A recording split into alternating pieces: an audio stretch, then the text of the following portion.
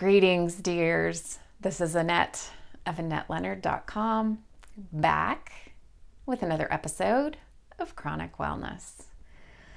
So, the Americans with Disabilities Act, which passed 30 years ago, was in effect for 18 years. And during those 18 years, unfortunately, what happened was that based on a number of court battles that had happened, and particularly fights that went all the way up to the Supreme Court, the definition of disability had gotten very limited.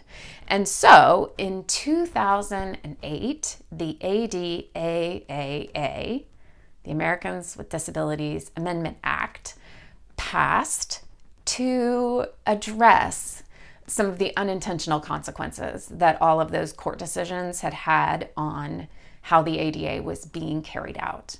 And with those updates was a broadening of the definition of disability so that more people would fit under the umbrella of who is disabled rather than this much more limited definition that had come about.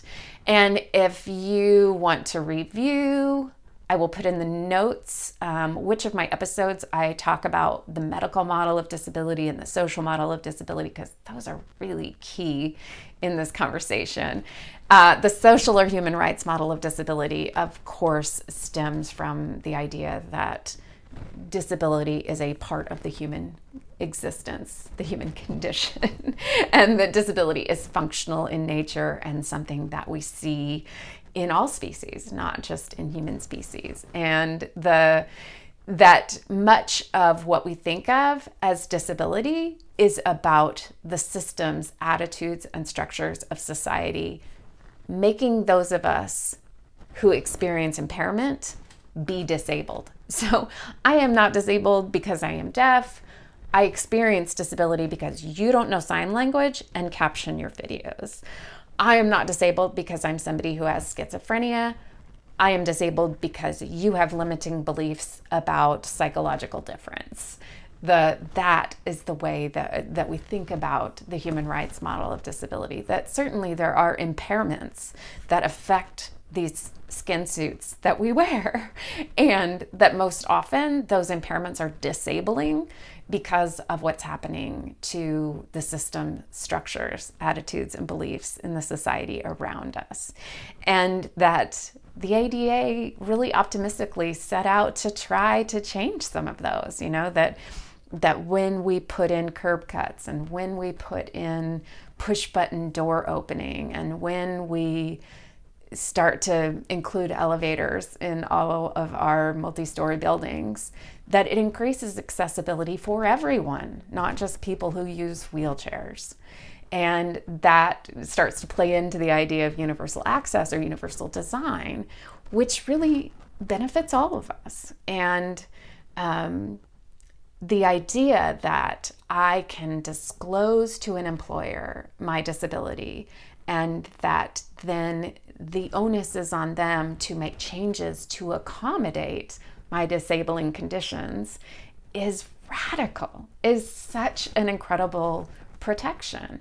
Still doesn't make it easy, still doesn't mean it's simple, doesn't mean that there aren't problems with that system, and that it's not still terrifying and difficult as a person with a disability to disclose, to make change, to overcome the attitudinal and systemic barriers that we still face. And